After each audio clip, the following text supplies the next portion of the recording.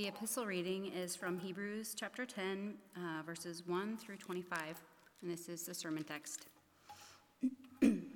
For since the law has but a shadow of the good things to come, instead of the true form of these realities, it can never, by the same sacrifices that are continually offered every year, make perfect those who draw near.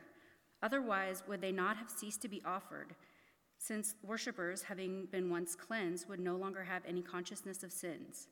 But in these sacrifices, there is a reminder of sins every year, for it is impossible for the blood of bulls and goats to take away sins.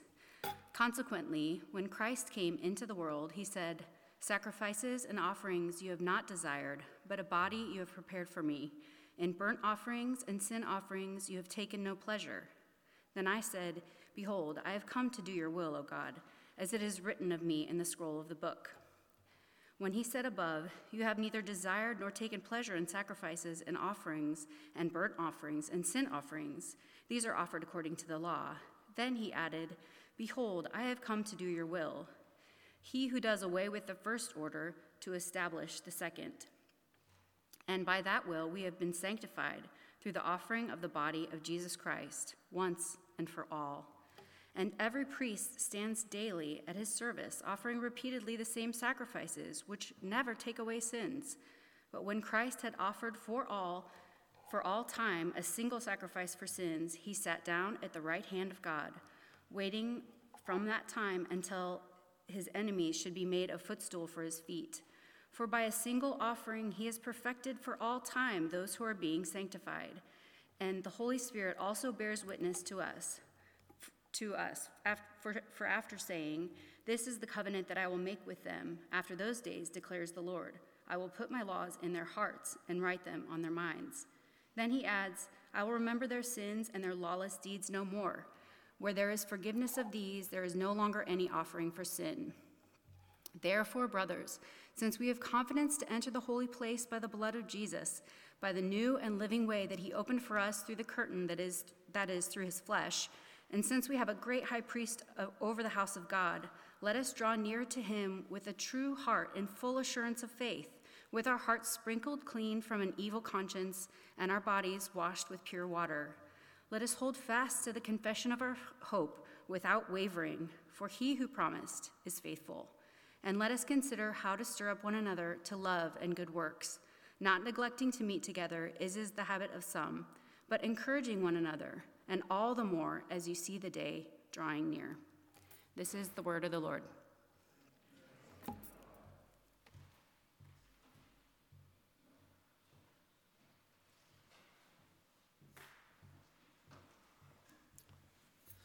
Good morning. Well, here we are in chapter 10 of Hebrews. We'll spend 2 weeks in chapter 10 and then begin the great chapter on faith, chapter 11.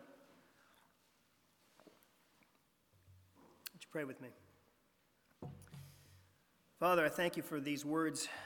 Thank you for an opportunity every week that we have to gather together, to gather in freedom,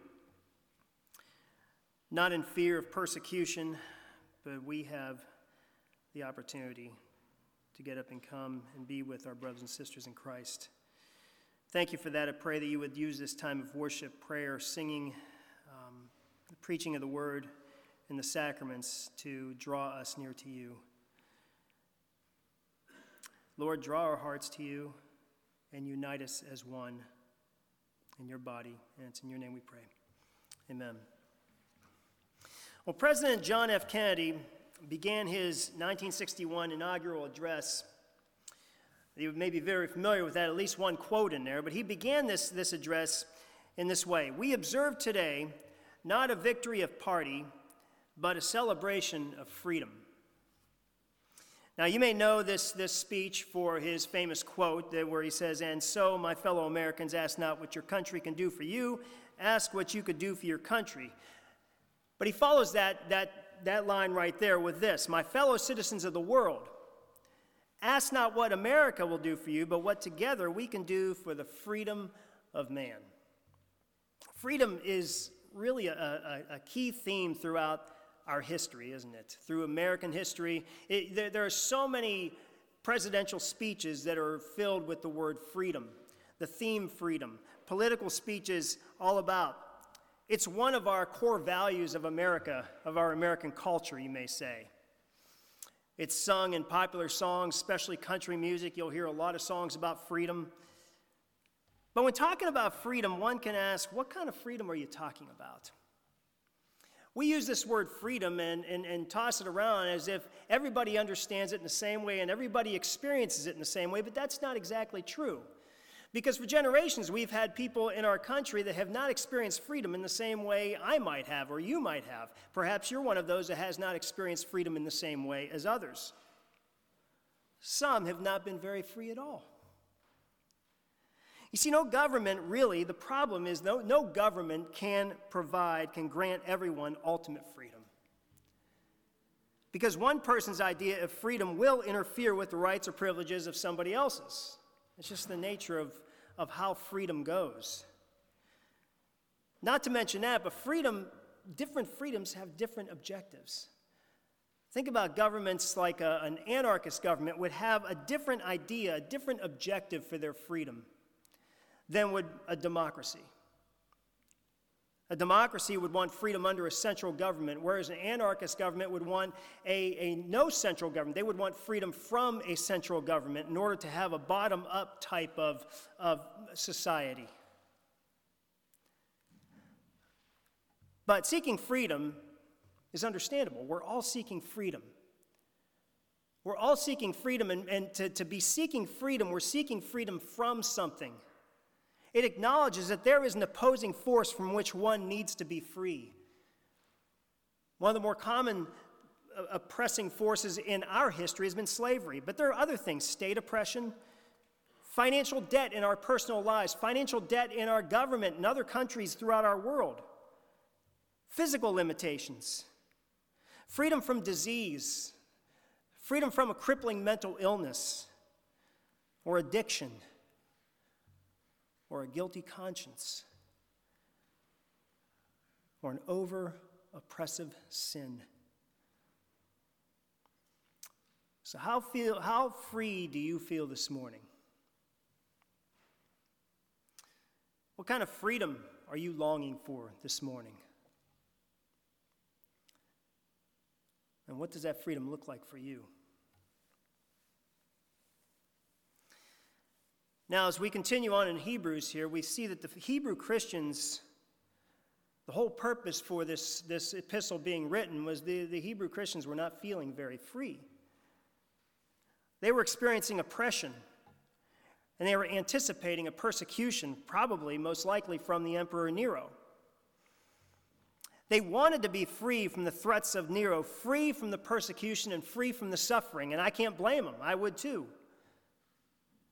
Perhaps they were thinking, though, that freedom would be found in the absence of this persecution, in the absence of any suffering. Were they willing to do anything to avoid the suffering? Well, to do so would require them rejecting Christ, their Savior. It would require them rejecting the great high priest, the one who said the freedom in him would be true freedom indeed. See, because they were getting persecuted because of Christ. And so, if you remember, they were wanting to go back. They were wanting to go back to the ways of the old covenant. And throughout, probably from chapter 7 on, we see this theme of the great high priest. And they're wanting to go back, and we're seeing how the old covenant was obsolete. And again, he says it here in chapter 10. In fact, we're gonna go over verses 1 through 18 a little more quickly, and then we're going to delve into 19 through 25 together. So the writer to the Hebrews was urging them to pursue a greater enduring freedom in Christ. A freedom that no government, no emperor could provide or take away. A freedom that would make them free indeed. Freedom from their slavery to sin and freedom from a guilty conscience.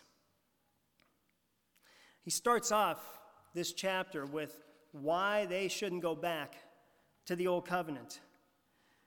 And Angela read this. We see verses 1 through 4. The old covenant was obsolete, but it was also spent as a reminder, or God used it as a reminder of their guilt. Look at this. For since the law has but a shadow of the good things to come instead of the true form of these realities, it can never, by the same sacrifices that are continually offered every year, make perfect, make clean, make complete those who draw near, those who come near to the presence of God. Remember, they could not go into the presence of God, but they could come near to the tabernacle. Otherwise, would they not have ceased to be offered? If these offerings were going to do the trick, if they was going to make everybody clean and whole, then they would have been done. But they weren't. Verse 3, but in these sacrifices, there is a reminder of sins every year, because it's impossible for the blood of bulls and goats to take away sins. So you see, these old covenant sacrifices were used as a reminder of sins. Remember, I used that analogy of the Old Testament sacrifices as writing a check and using a bankrupt bank account for those checks. Those checks are worth nothing more than the paper on which they're written.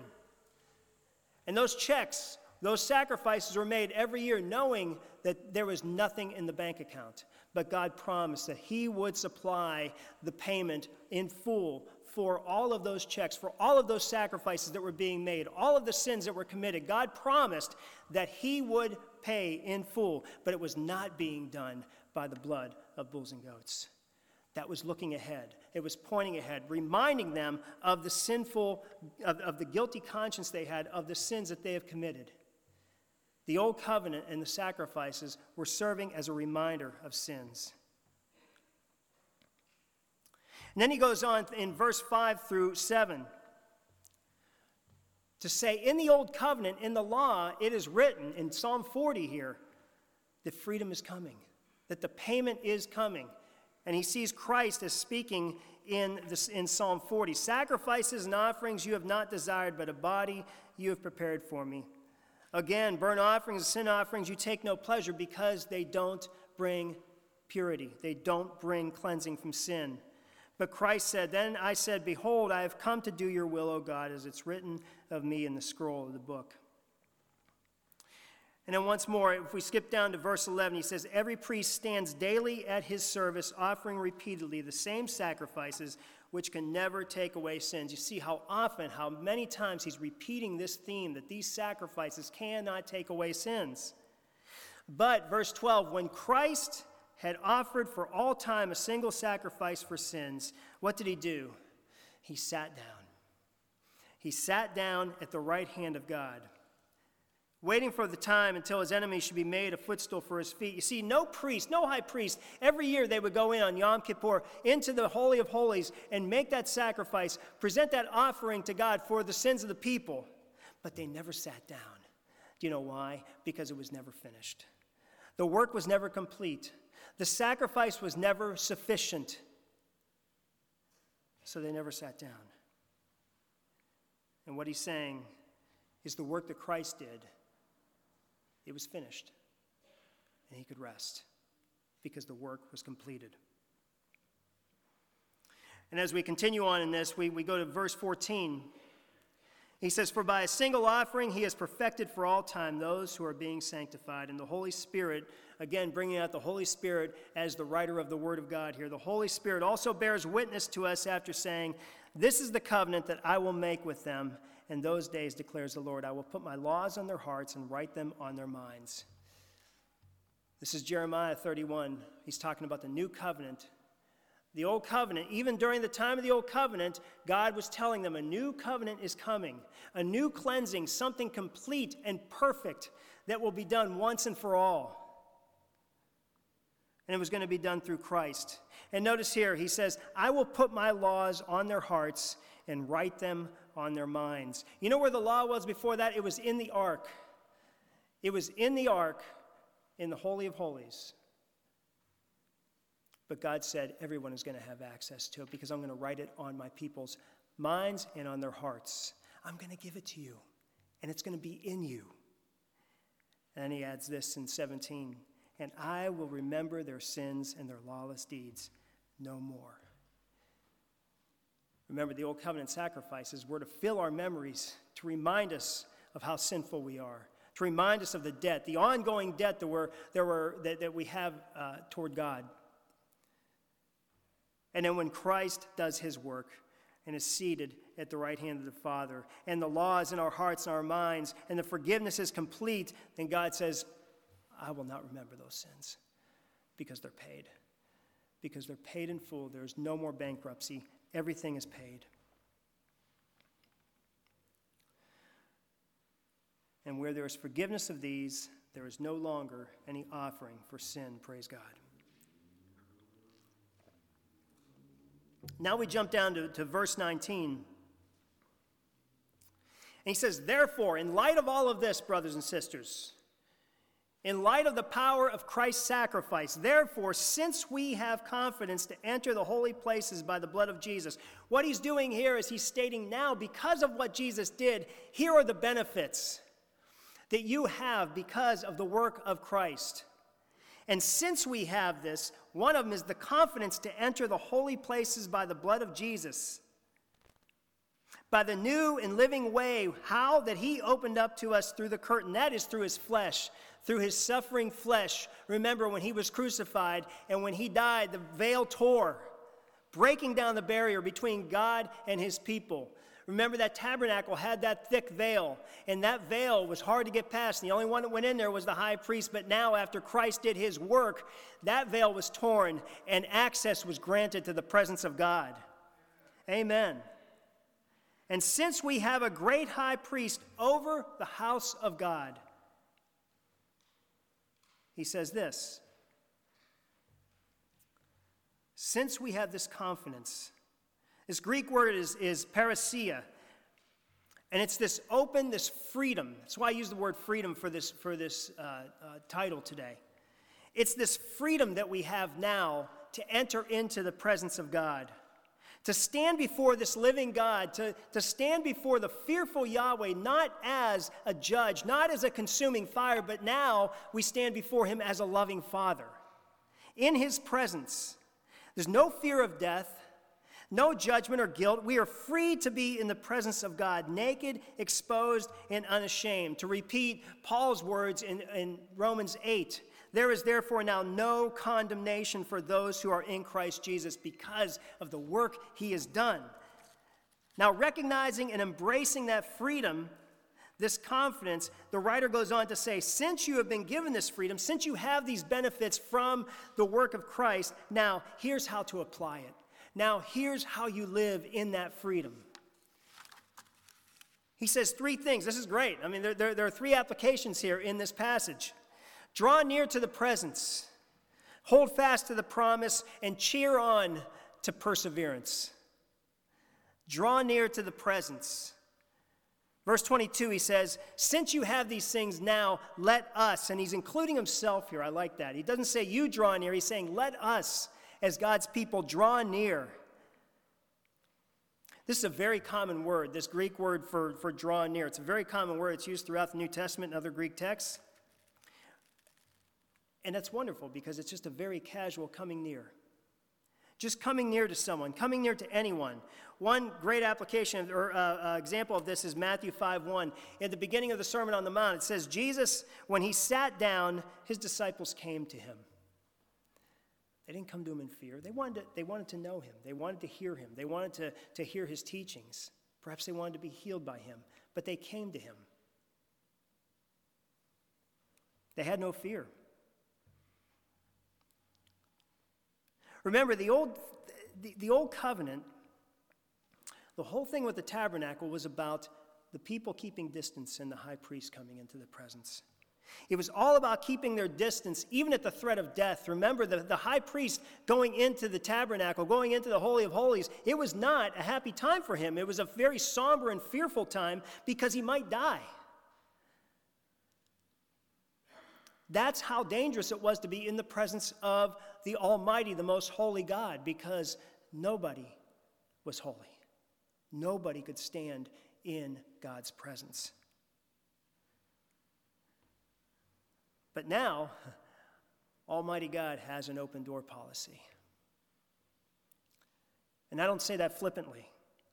He has an open door policy, and that is what the writer to the Hebrews is telling his people. He's saying God has an open door policy. Christ is the open door. Christ even said that. John 10, verse 9, I am the door. If anyone enters by me, he will be saved and will go in and out and find pasture. There is a relationship of going in and out of the door of Christ into the presence of God, being with him, finding pasture, resting. Likewise, in Matthew, he says, come to me all who are weary and heavy laden, I will give you rest. I'm gentle and I'm lowly of heart. So we're told to draw near. We see that we can draw near. How do we draw near? A few things here. Ephesians 6:18 says, praying at all times.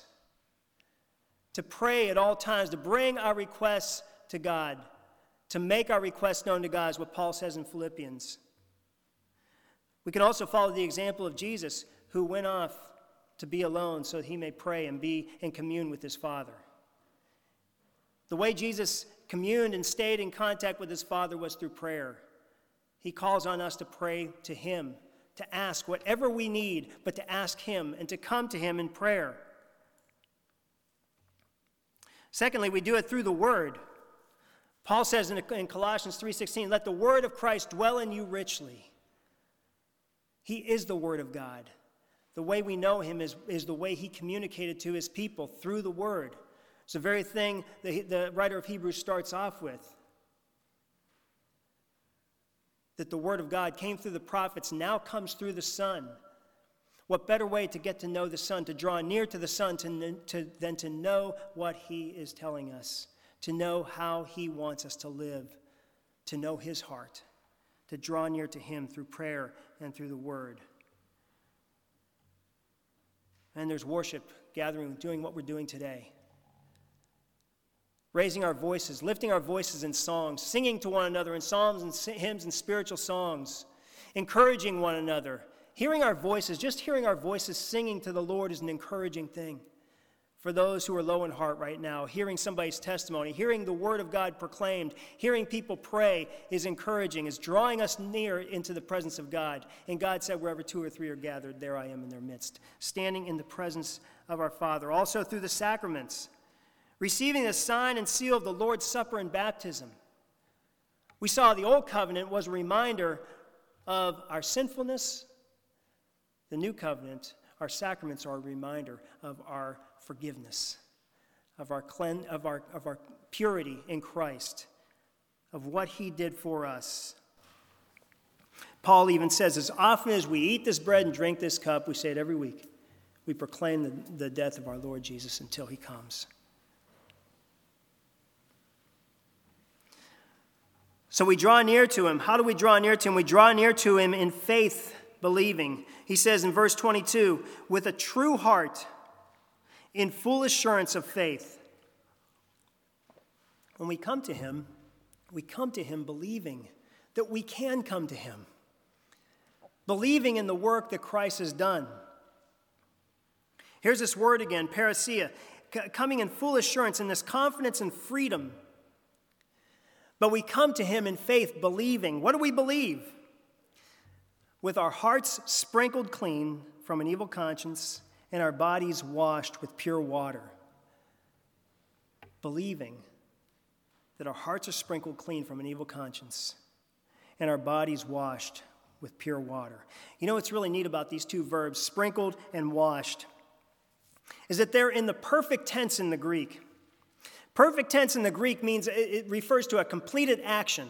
This completed action, it's done, and it's got ongoing results. So the completed action and then the results continue. The other thing that's really amazing and comforting, I hope, is it's in the passive voice. The passive voice means it's being done to us. It's being done to the heart. It's being done to the body. So what's being said here is our bodies, that we have been sprinkled clean by our Lord from an evil conscience, not of our doing, by his doing. We're passive in all of this. and that our bodies are washed, have been washed, and continue in that cleanliness, continue in that purity. Sprinkled, just like the priest would go in and sprinkle the furnishings and the people when he's doing his sacrificial work on the Day of Atonement. Everything had to be sprinkled with blood to be pure, but that had to be done every single time. This is done one time, and Christ did it to us, sprinkled us with his blood, sprinkled clean from an evil conscience, and our bodies washed. Could be referring to baptism, being washed with the water of the word. Could also be the ceremonial washings of the priest before he went into the holy place. They had to be clean and ceremonially clean, but they were never completely clean until Christ did his work. But this is the work of Christ. He did it to us, he did it for us, in order that we can continue with him. Now, before we go any further, do you realize the importance of this and what this means to us in the gospel of Christ? One of the greatest descriptions of the freedom we have in Christ and the work of Christ that I've enjoyed reading is Martin Luther's commentary on Galatians. And in his introduction, he says this, amongst other things, but there are a few things that I want to point out. Luther says, "But this most excellent righteousness, that of faith, God imputes," he puts it in us. God imputes to us through Christ. It's neither political or ceremonial, or it's not even from obedience to God's law, nor is it from any good works. It is quite the opposite. That is to say, it is passive, whereas the others are active. When we try to work and do our good works, that's active. We're trying to act to do our good works. He's saying this is passive. Now hear this. We do nothing in this matter. We do nothing. We give nothing. We give nothing to God, but simply receive and allow someone else to work in us. That is God, and that is the gospel, and that is the good news of what the writer is telling the Hebrews.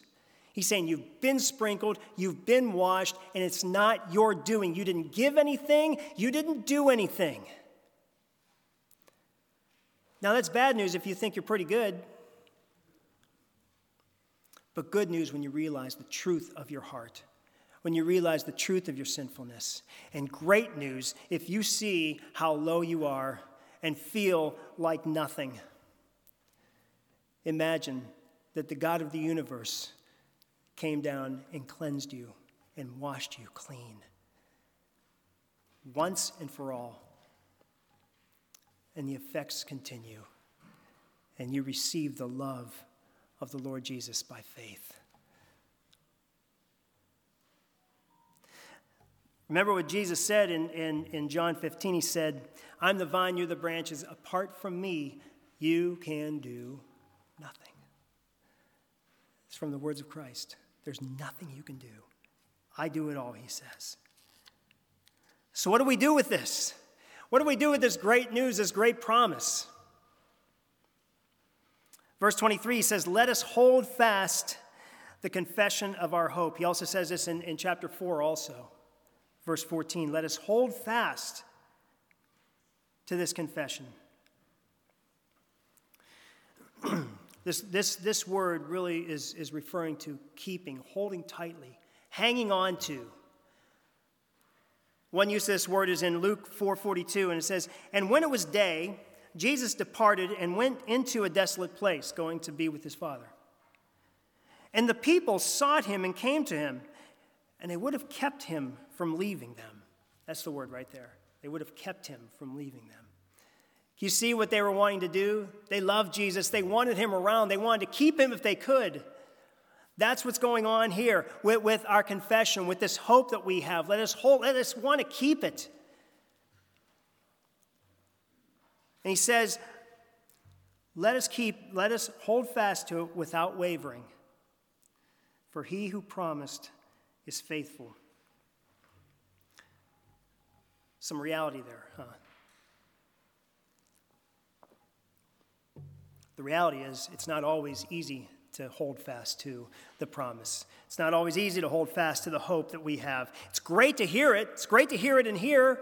It's great to read it and to have times of just realizing, yes. But there are times when we waver. There are times when the storms come and when the trials come and when the struggles come and the doubt comes and we begin wavering and we want to let go. But he says to hold fast. Hang on. Hang on. The hope is good. Even if it seems like the promise is not being fulfilled, even if it seems like the hope is gone, it's good. And it will endure. Luther says, continuing on with some of the Luther quotes out of this introduction, he says, even Christians themselves do not thoroughly understand this righteousness and can hardly grasp it in their temptations. Therefore, it must be diligently taught and continually practiced.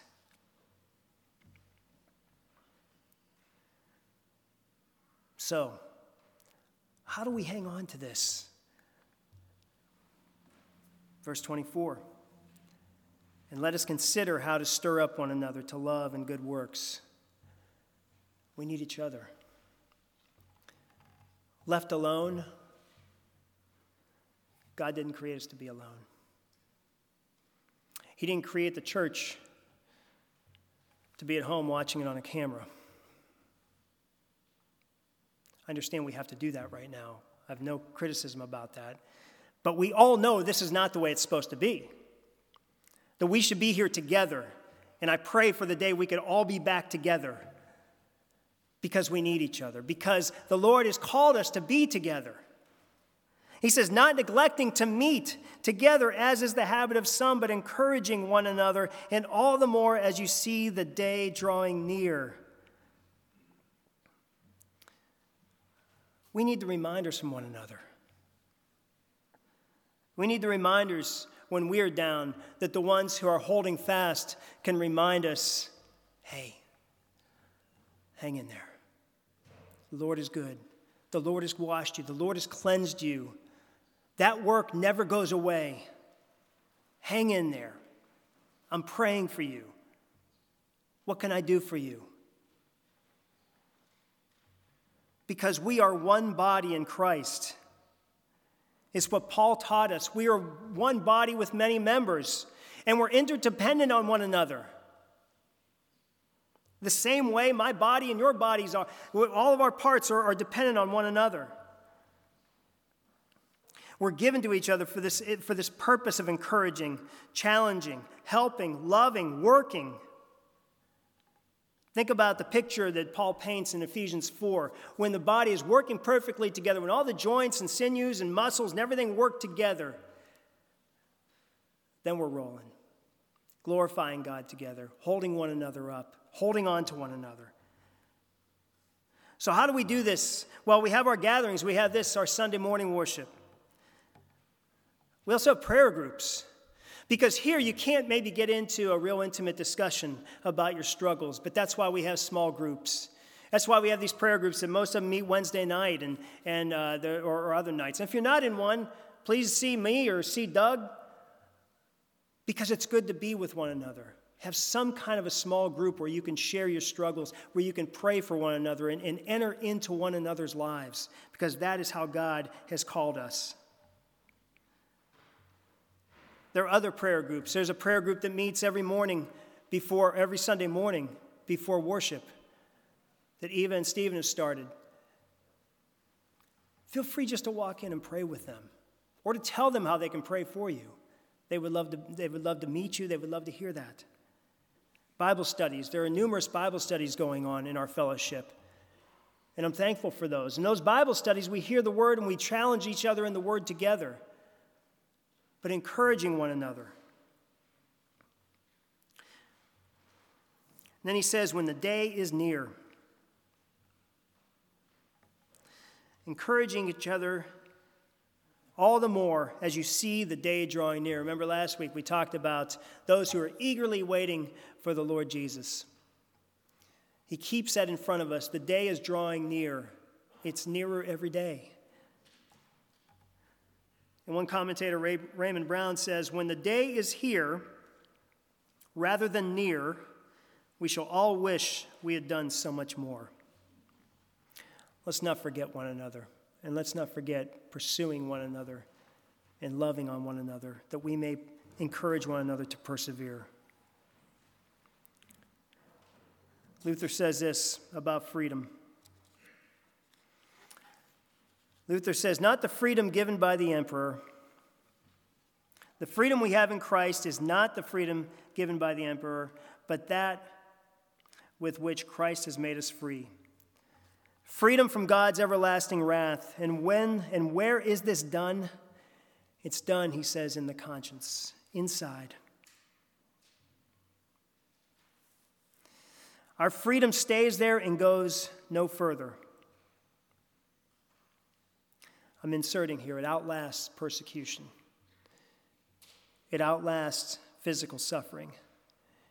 It outlasts addiction and poverty and brokenness and loneliness, because it stays with you. It's a freedom that we have. It stays there and goes no further, for Christ has made us free, not civilly, not physically, but divinely. And that is to say, we are made free in such a way that our conscience is free and quiet, not fearing God's future wrath. Who can describe our state when we are assured in our heart that God neither is nor will be angry with us, but will forever be a merciful and loving Father to us for Christ's sake? Brothers and sisters, I know that all of our consciences aren't quiet and peaceful right now because of this good news. But they can be. And I pray that the Lord would work in all of us to give us more peace, more comfort, and more encouragement in the words that he has given to us and in the work that he has performed for us.